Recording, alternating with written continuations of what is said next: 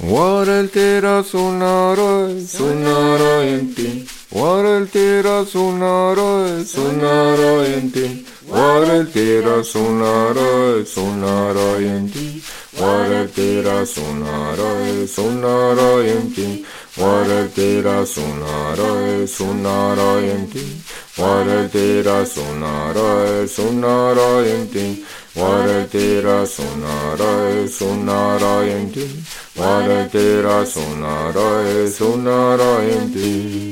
Hello, welcome to the 5th episode of the Mango TV podcast. Today I'm proud to have Matteo Norzi. Matteo is an artist, designer, filmmaker, and indigenous rights activist. His explorative artistic practice took him through several extensive journeys along 6 continents. His art has been supported by important and prestigious institutions. His critically acclaimed directorial debut, the feature film Icaros, A Vision, co-directed with Leonor Caraballo, premiered in competition at the 2016 Tribeca Film Festival. Bringing with him years of personal experience and extensive research on Amazonian history and culture, Matteo is co-founder and currently serving as the executive director of the Shipibo Konibo Center. Welcome, Matteo. Ciao Giancarlo. So let's jump straight in about Icaros. Give us a little bit the background, how did the movie came about, etc. Look, Icaros is a big piece of my life and the life of some friends of mine, in particular Leonor Caraballo and Abu Farman. The film was started with a personal experience in the Peruvian Amazon. Leonor asked me to go with her to drink ayahuasca. And during the very first 2 weeks, we decided we were going to left everything that we were doing at the time and start working on the idea of the film. So that took us into a long journey all the way to the border between the realm of the living and the realm of the dead. Tell us a little bit the situation with Eleanor. So I hope that who's listening to us for this segment has watched the documentary. So tell us a little bit the situation with your co-director. My co-director Leonor, like myself, was an artist. She was from Argentina. I'm Italian, and we were both trying to make it in New York with the impression of chasing the rabbit, but we were never gonna catch it. So we were a bit unsettled with our life, and we went to Peru to do ayahuasca. So in the beginning was that, and during one of the first ayahuasca experiences, Leonor had a vision of her dying, and after that, she came back to New York and did some tests and exams, and basically a previous cancer that she had at the breast had already spread throughout the body. So as I was saying before, we were committed to start working on the production of the film, and all of a sudden we had very little time left. So Icaros became a piece of work like there was no tomorrow, because there was no tomorrow. So we started selling properties and putting all our money and everything, all our time into writing the film first and then shooting. So obviously the lady in the movie who has a breast cancer was inspired by the situation. Yeah, our main character is called Pasajera Angelina. Angelina she's named after Angelina Jolie, because in the same time that Leo had to do a double mastectomy to get rid of her risks for the cancer to coming back, and everybody was telling her that she was crazy. Angelina Jolie went public that she was doing the same operation, and so we decided to honor this going out with this position, and we called the character Angelina. Wow. I imagine, I know a little bit how difficult and what kind of pressure filmmakers have to finish a movie in time and being on budget and having this extra deadline must have been quite stressful. Yeah, the shoot in the Amazon was crazy just because of the environment, and the difficulties of bringing about a production in the very location in which Fitzcarraldo was shot. So, but the fact that there was a very high stake with Leonor being in that situation, with pain at the end of the shooting day, that gave the courage to everybody to push through the production. And also thanks to the great talent and courage of our producer Abu Farman, we were able to pull it off. Yes, amazing. And also Abu was romantically linked with the director, so it was a quite emotionally heavy situation. And so tell us a little bit how you felt about shooting with the Shipibo, and maybe also for our listener, give us a little bit of context. Who are they? Who is this tribe that now is becoming so well known? So the Shipibo are the second biggest indigenous group of Peru. So they're a Panon speaking group. So some of their cousins also are in Colombia and in Brazil. It's a large group with a long history. Formerly they were matriarchal societies, and that kind of let's say way of living that challenges patriarchal model is what was so attracting to us. Shipibo women are the one who hold knowledge both in terms of plant and shamanic practices. So our friendship with them started from day one, and we started collaborating as an artist with these other incredible artists. And I like to say that as we were trying to direct the non-actor, the Shipibo, on set, they were directing ourselves during the ceremony. Incredible. And so the title Icaros are those songs that the indigenous sings. Tell us a little bit. Yeah, so the very reason why we went in that location to shoot the film is because we had listened to this Icaros, this song, and we follow the music all the way to the source. So it's a very particular kind of chant that it's said to be learned from the plant spirit. So and the film follows these ideas of a synesthetic construction. So the soundtrack of the film, in theory, is the one that preceded the visionary aspect, the visuals, in every single phase of the production. In the edit, in particular, that our goal was to be able to have a self-standing ceremony in the form of a soundtrack prior to being able to edit the images into something that would make sense. Wow. But so the sound is also reflected in that calligraphy that we see in the documentary. Yes, so the Icaros are technologies. So, and that's another big goal of the film, is proving that ayahuasca and these chants, alike cinema and video games and also other vision-making devices, are on the same level as technology to generate different ways of seeing. So the counterpart of the Icaros is called Kene. It is a very particular kind of abstract painting that generates itself in a fractal way. So it has mathematical attributes and geometrical attributes as well. It's a kind of like a horror vacui spirit. It's kind of like a colony of some sort of fungus that needs to spread over the surface of the design field. Why? So when you see this beautiful Shipibo painting fabrics with that calligraphy, it's like an alphabet.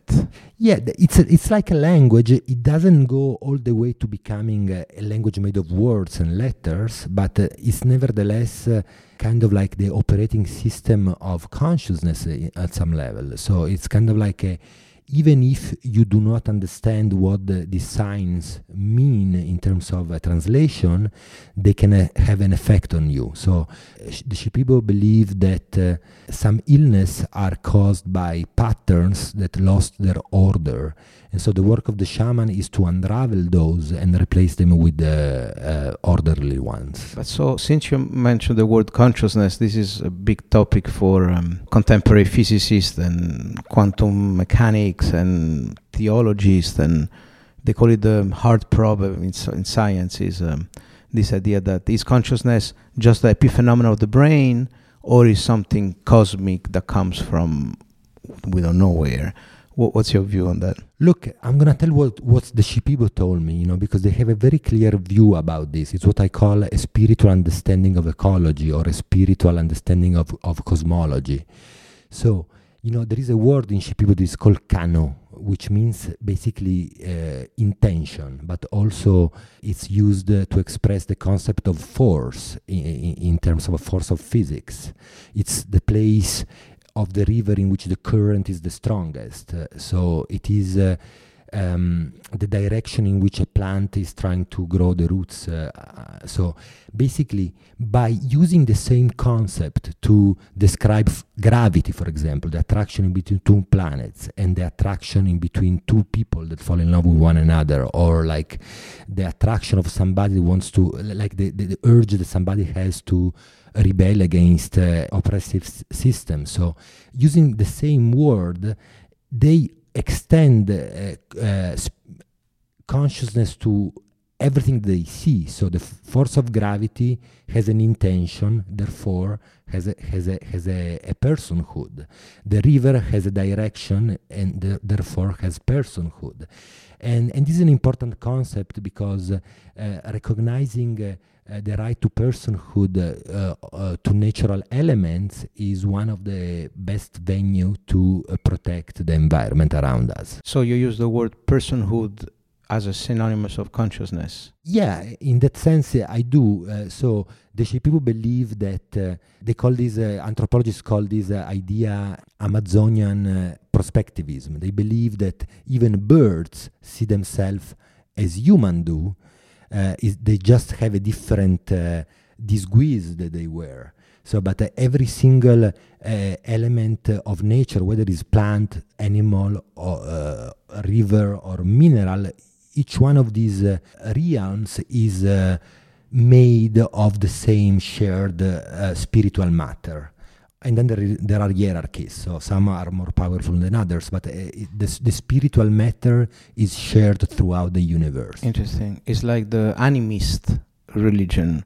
Yeah, exactly. It is definitely, despite 500 years of Christianity and stigmatization, Shipibo animism survived, and that's why I think the Shipibo are so interesting, and that's why also I think their knowledges could be of great help to the indigenous movements throughout the world. Because today, more than ever, we need to find an understanding of our connection with nature that changed the relationship from an extractive to a more regenerative principle.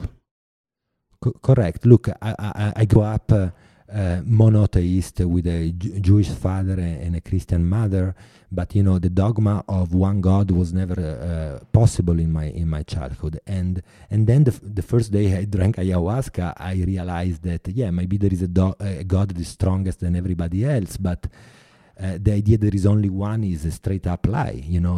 Spirituality is made of multiplicity by definition. So I think an approach that recognize man as part of nature instead of man with the right over nature is a very good first step towards the healing of the environment in this moment of climate catastrophes. And also understanding that there is an intelligence which cannot be, in a way, outsmarted. The way scientific materialist approach tries sometimes to shortcut nature in some sort of linear solution, like pesticide or fertilizer, or I think about this idea that, thinking to expand production with monoculture, it just doesn't work because monoculture is not part of nature.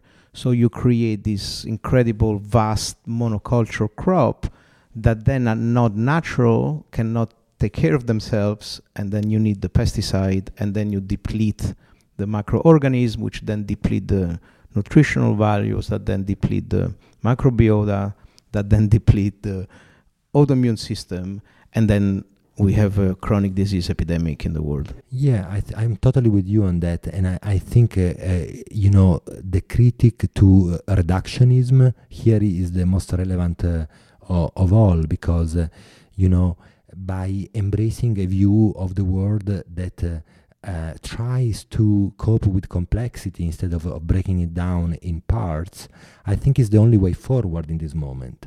So that's why I talk about the contemporaneity of indigenous wisdom. So I don't look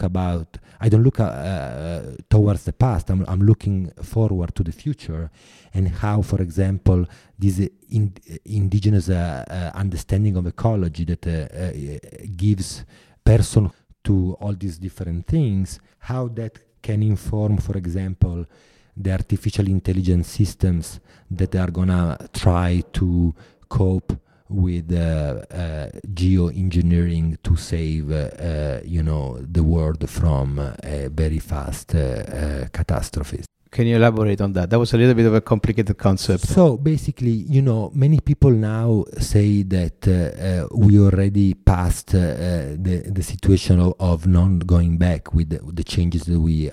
the point of no return. Yeah, the point of no return. And one of the solutions that, the people who believe in technology embrace is called geoengineering. It means trying to manage macro ecological systems, like, at the size of continental size, in order to be able to correct things like the stream of the Mexico Gulf that warms up Europe, this kind of macro phenomenon of the earth.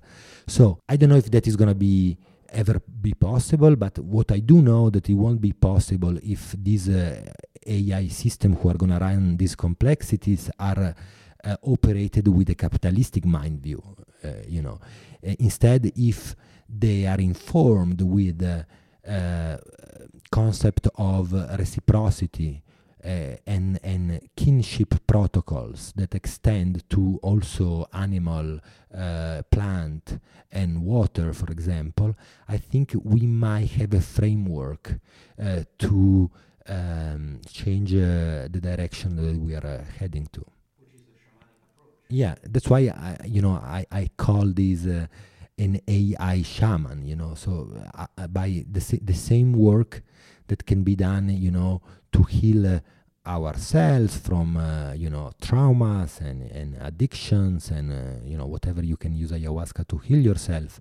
I think this can be scaled up, and indigenous life ways adapted to contemporary time, they can have probably an impact on how and the world is gonna look like in the next years and centuries. Yes, very interesting, and it's such a pity that we keep on hearing about destruction of their habitat, and maybe at the end, towards the conclusion remark, we're gonna ask for help. I know you're doing a fundraising campaign because the deforestation continues. Yeah, I want to say something because it continues the parallel between personal healing and ecological healing.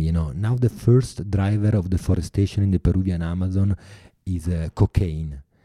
So, and how many of us used ayahuasca to try to cut the addiction with cocaine? So I think once again we see that there is a mirroring at different levels of existence. So I promised we would talk about the documentary, but then we end up in system theory quite fast. Let's maybe go back to the movie experience. How was writing the script? How was the other character, like the Italian actor with the speaking impairment? How was those character inspired by?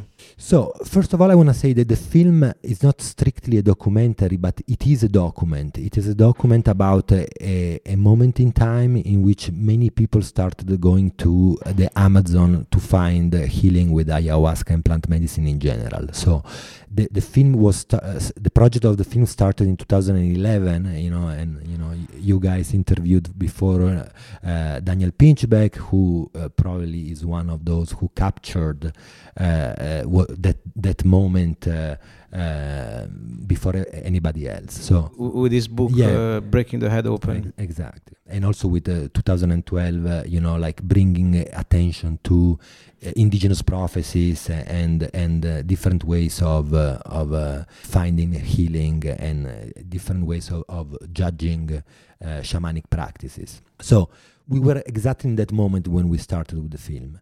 And then the time became something in which I lose awareness, because, you know, the work on the film never stopped. From the writing was us traveling to the Amazon, you know, so the film was written in hotels and lodges in the Amazon, until when it was written in the waiting room of the hospital, because the condition of my co-director and co-writer changed so much that she could not longer easily travel. So, you know, but even the drama of the tragedy of having the inevitability of a disease that is taking over you, we decided to use that in a creative way. So we kind of like incorporate those moments of reality in the character. So each one of the characters, to go back to your question, each one of the characters is actually playing himself or herself.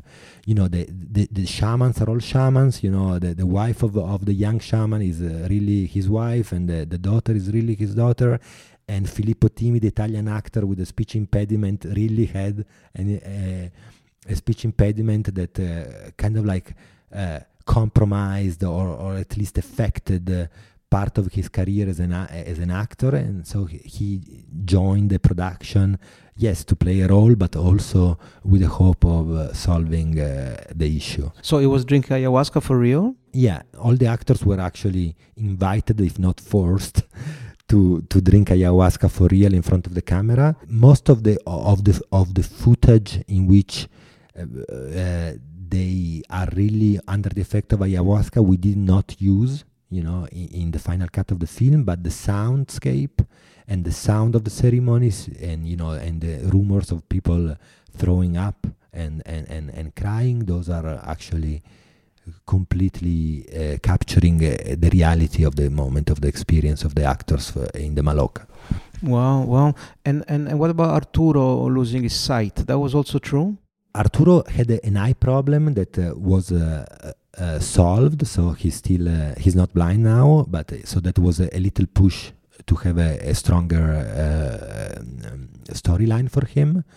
But what is true that by taking Arturo to the eye doctor, you know, during our very first week in the Amazon, we opened a channel of communication. So we took him to the eye doctor to check his eyes, because he really had a bad conjunctivitis, and then he kind of like opened a door for special care in the Maloca, and also took us then to his community, and so we were able to follow him home and understand more about the life way of his people.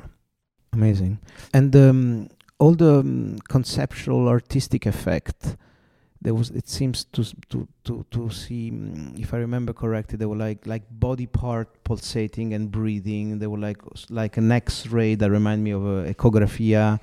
There was the labyrinth, the incredible. So that was inspired by your background of an artist. Yeah, everybody, from the producer to the directors, everybody had a past career in the contemporary art world. So, and this film really signified also a way to free ourselves from the bonds of the space of the gallery, and the frustration of never being able really to come on top of the pyramid of the art world. But going back to those images, those are also the real MRIs of Leo, you know, detecting her own cancer.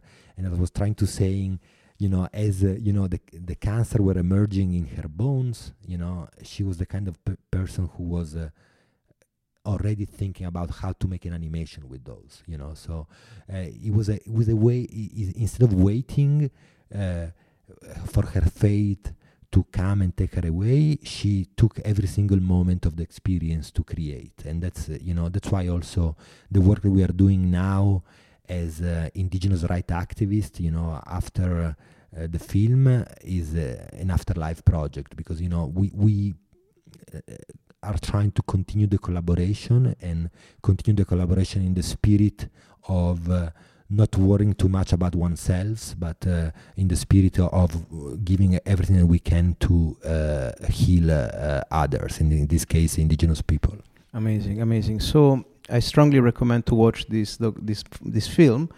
For those of us who drank ayahuasca a lot, we'll have really an activation with the music and the image. You will feel the activation. For those that didn't try it, they will enjoy it anyway. You can find it on Mango TV, the movie, and thank you, Matteo, for discussing the film with us. Thank you, Giancarlo. I wish this was in Italian, but we are here speaking in English, so I apologize for my bad accent. Your Italian accent is nothing to apologize for. My Italian accent, I think it's a plus. Okay, so moving on to another part of your life, which I found extremely interesting, is you are the Shipibo ambassador in America or in the world. Tell us a little bit about that. So again, after making the film, we realized that even a film is a form of extractivism. You know, we went there, we took the images, and we brought them to the world. And then at the moment of the opening night at the Tribeca Film Festival in 2016, you know, we realized that the United States of America were not willing to grant visas to our actors to join the celebration.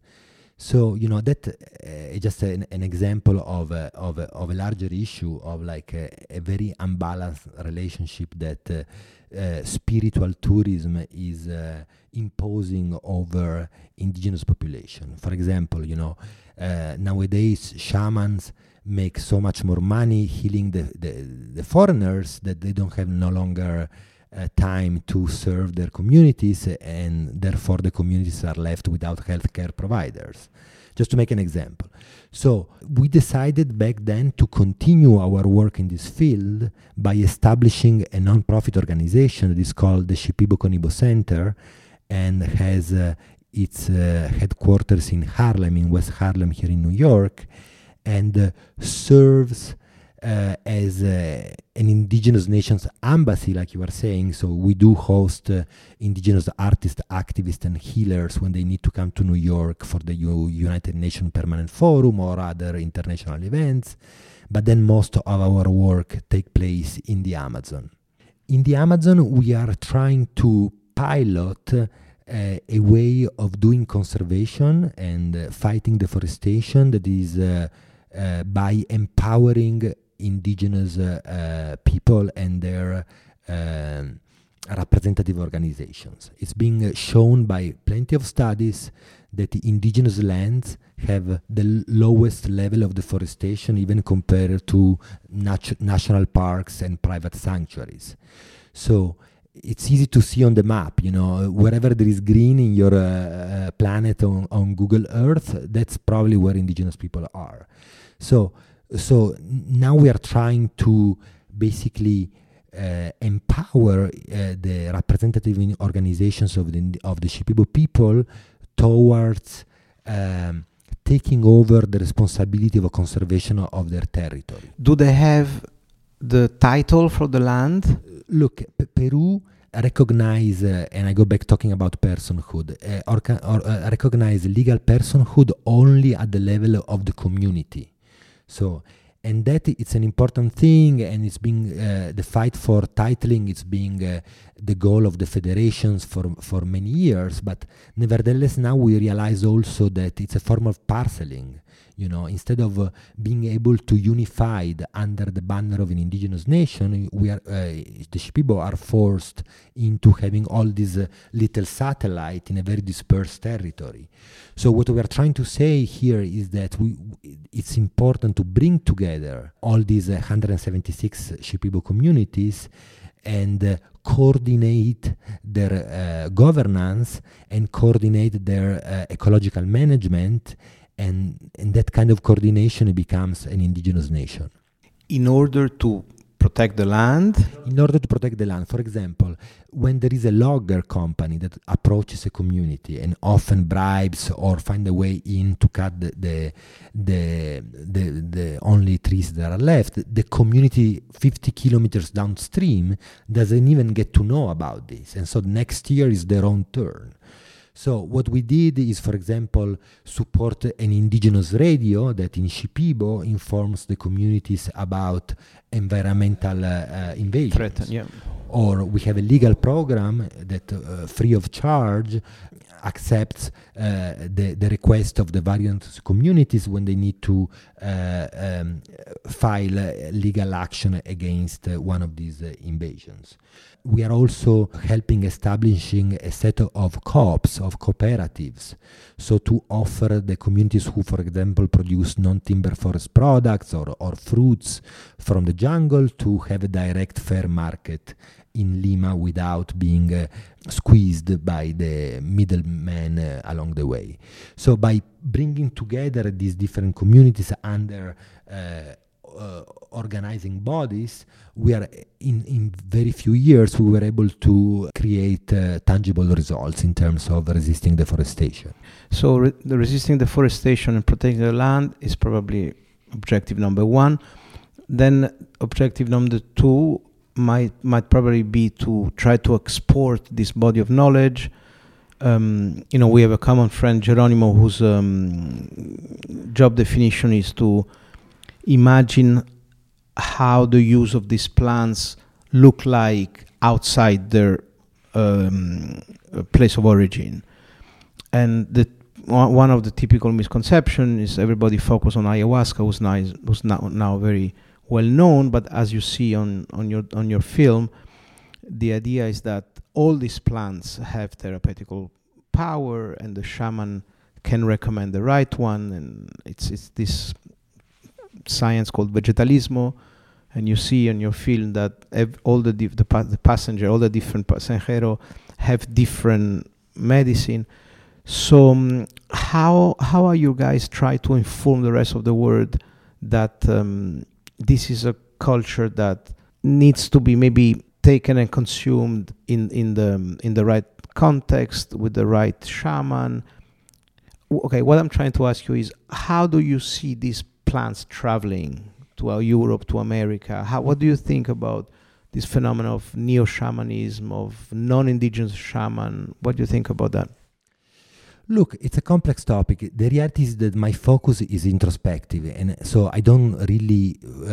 I do also advocacy, and I'm involved in reaching out to the rest of the world. So I'm gonna try to address your question as well. But the real focus of our work is in Peru, and not only in Peru, also within ourselves, introspectively. So we are trying to understand this knowledge system in a way that self-serve, the practitioners. I make an example about this. Our is a philanthropic enterprise. We are doing philanthropic work in Peru, but we don't do that by convincing the West of begging for money. It is, we also do crowdfunding campaign, but the core of our work is financed by dealing with Shipibo art, so which is a quite unique framework in the sense that by offering stage to the very particular cultural diversity of the Shipibo, we are able also to finance the operations that need to be financed to protect the environment. So this is a way to answer to your question. But then I go back to the idea of zooming out and see the journey of these plants to the world.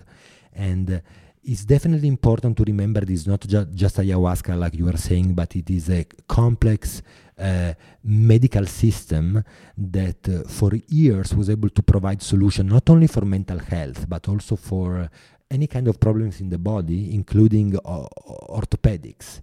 So, for example, part of my work now is studying Shipibo midwifery. The midwife, since there is the Shipibo said the blood and ayahuasca, they clash. Wherever there is blood, like in giving birth, that there is a contact with blood, there is a whole other range of plants. They do not clash with blood. They are used by the midwives for many different reasons. So it's important to understand that we do not need to break down again in a reductionist way the medical system, but we need to try to understand it in a way in which bodies, minds, territories, plants are all part of the same thing. And then I go back to the idea of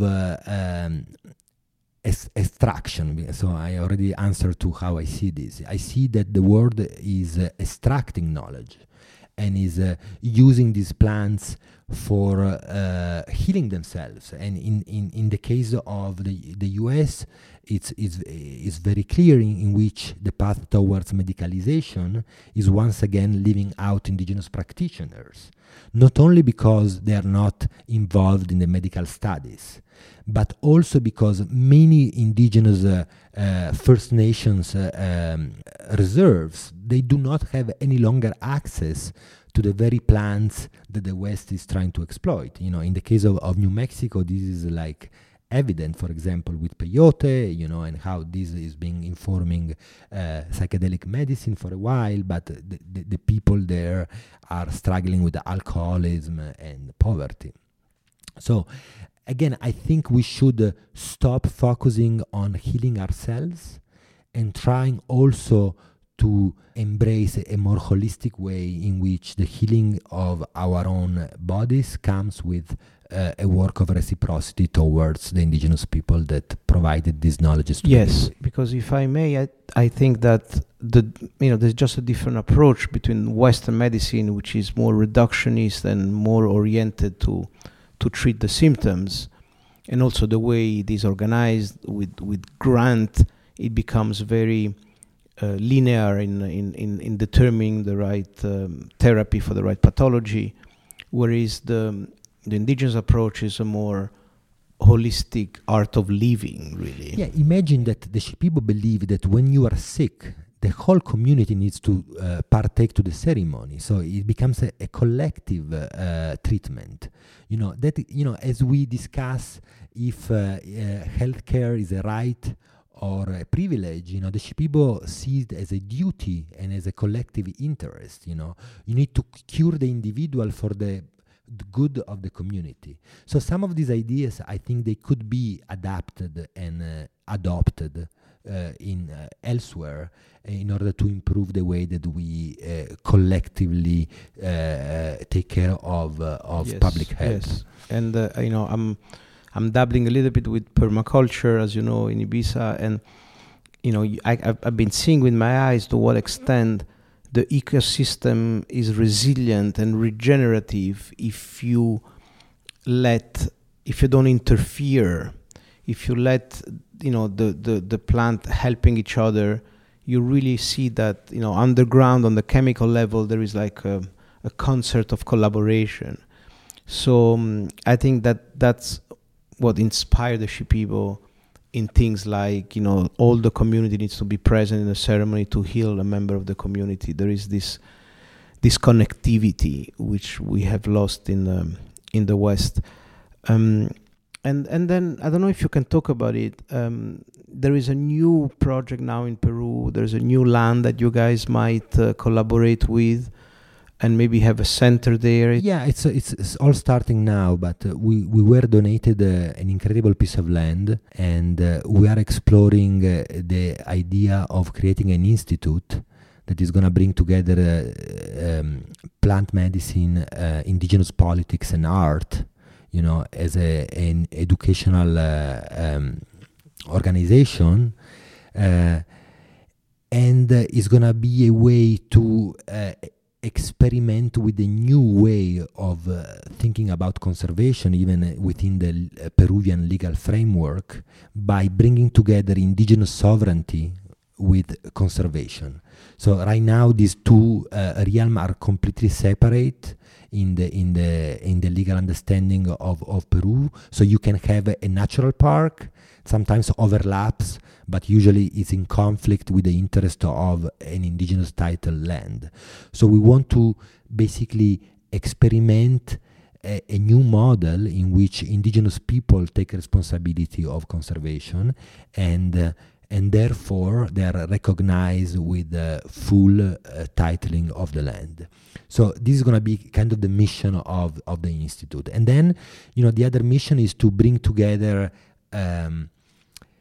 art with and politics with visionary practices, because you know, now there is also a kind of a division that is happening. You know, much of Shipibo art is victim of folklorization, and many of the artists do not take the plants, and so they are kind of just repeating the patterns without a first-person experience. So part of the idea of the institute is also to bring back together visionary practices with the visual renditions that are the goal of the artist, and also by doing that taking care of a wider form of healing that extend to the territorial dimension.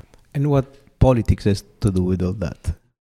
Because indigenous politics, organizing indigenous groups and being able to interface with the Peruvian state, so to have a level of autonomies that are comparable to the regional body of governance or the municipal body of governance. So we are trying to have indigenous nations having autonomy and protections, because unfortunately corruption place at every level of the state in Peru. So, being able to have a regime of autonomy is one of the goals of the Shipibo body, representative bodies. Yeah, very interesting. I'm thinking if there is the possibility to invite, school teachers and educators from around the world to learn a little bit this basic principle of shamanic principle of integrating with nature and export that in the school worldwide. Yeah, the goal is that one. So we were thinking to do a summer school, in which Western students have the chance to learn about these topics on site by inviting also academics from all over the world, and then for the rest of the year have the institution dedicated to intergenerational transmission of knowledge, to Shipibo apprentices, and also becoming a school for future leaders. That's why we focus on politics. We need to build the next generation of lawyers and leaders in order for the Shipibo to take the handle of their destiny. To protect their culture.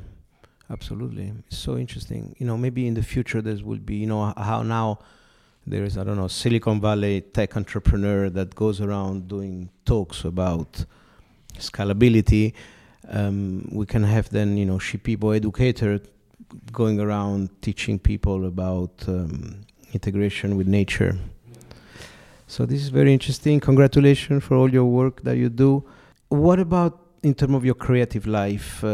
What's the next? Are you working on a new book or a new movie or a new piece of art? Look, I want to first, before talking about me, because I always say this is not about me. So I want to talk about a great news. It's Sara Flores, Shipibo artist, who is opening her first solo show at White Cube in London on November 26th.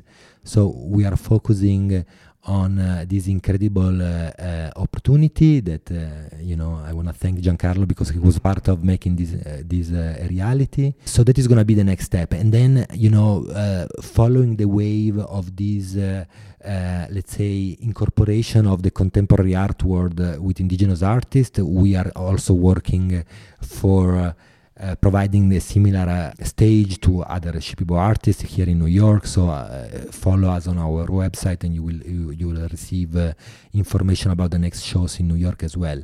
And then myself, in terms of something that is more of mine authorship, I'm writing a film that tries to bring together all these things that we've been talking about, from AI shamanism to the need of understanding ecology under a spiritual perspective, and how these things can help the Shipibo and possibly also help other movements who are experimenting against neoliberal systems. What can be the alternative to neoliberal systems? I don't know. I mean, disrupt. The work of an activist needs to be seen long term. If you otherwise you don't find the energy to wake up in the morning, because we are losing ground. And when you try to defend indigenous land, you see that exactly how it is, in which capitalistic society bites a piece more every day of your territory. So the problem of capitalism and colonialism are very evident when you are trying to defend indigenous land. So I don't know if you will ever be able to do anything that is significant in this attempt to resist neoliberalism. But what we can do is experiment an alternative way of living, community or a portion of land in the middle of the Amazon is trying to do something different. And maybe, after the cataclysma, our little experiment, or maybe the experiment of somebody else that is doing something similar, is gonna inspire a new way of creating society. So, in the end, the idea is to keep the flame of the spirit alight, and then see what the destiny is bringing us. Yeah, that's very interesting. And also in Ibiza there is a very strong movement for the regeneration of the land. So this is a concept that now is very clear, that you want to use principle of biodiversity to regenerate the land. But what is also starting very slowly is this idea that, okay, you are an entrepreneur, you rent some land, you hire a farmer, and you do regenerative principle, and you do regenerate the land. But then the question is, do you have a regenerative relationship with the landowner and the farmer? And the answer is no, because the farmer gets a salary and the owner gets a rental, but there is nothing regenerative about that relationship. So one of my personal projects, we are developing a documentary podcast, which is maybe, 10 episodes, going in depth of this idea of regeneration, and try to explore alternative system of business relationship that are regenerative. So we're looking at things like cooperative, where the people involved are co-owner, where there is an alignment of interest. And what I feel is really happening in Ibiza, which is a great laboratory for regeneration, is really the development of a regenerative lifestyle. So, practice of self-development, practice of awareness, practice of localization. It's very inspiring and what's the right word I'm looking for? It's encouraging.